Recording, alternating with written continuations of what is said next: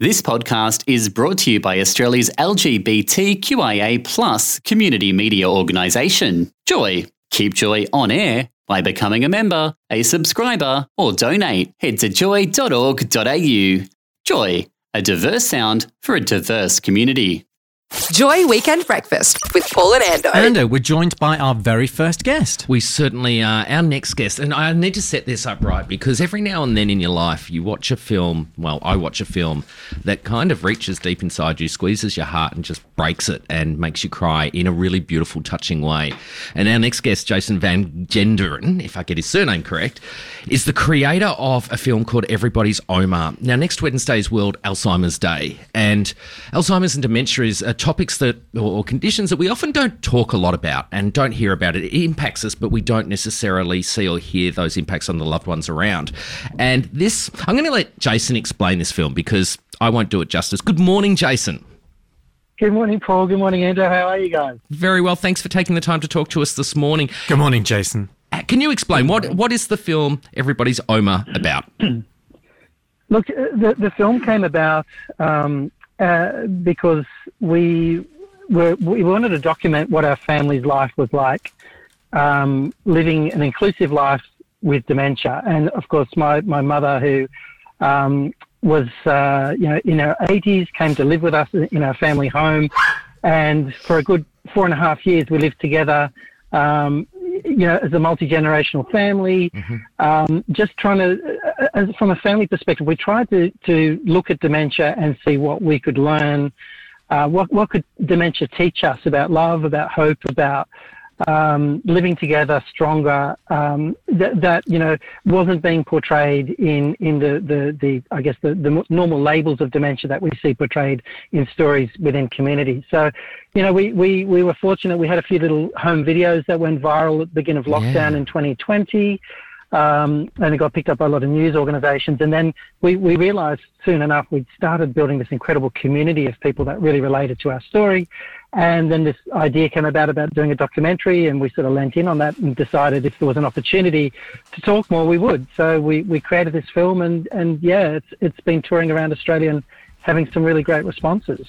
And Jason, before we just go into the film, just take us back a little bit, because I think the process of how you got to the film is so unique. So just tell us a little bit about, you had your mum living with you and you created these short videos that went viral. Just what was in those, and what type of things what type of things were people responding to? Sure.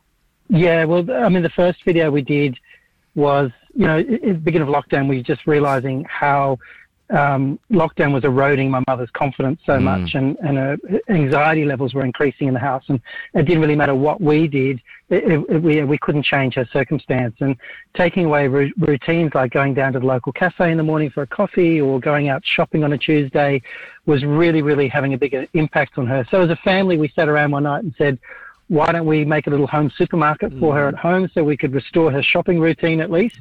So we did that. My teenage son filmed it, and then we put that innocently enough on Facebook, and that went crazy and got picked up by a lot of places as a little story of hope during all this pandemic overload of information that was going on at the time. And then we did more and more things. We did little dinner dates with Oma, filmed beautiful interactions between even the youngest members of our family. My little boy, Artie, when he was 6, just having a little dinner date with Oma in her granny flat at home, and just showing how we don't always need, overly verbose conversations to relate to one another. We can express through our eyes and our smiles and just our presence of being together. And it's those little moments that have just provided so many little nuggets of gold to really capture and story and talk about. And I think, Jason, I can't agree with you more. There's about 3 or 4 times in the doco where your mum taps your chest, and I'm getting teary now just thinking about it. It's this love. You get it straight through that screen of your relationship with her and her relationship with you. It's just beautiful.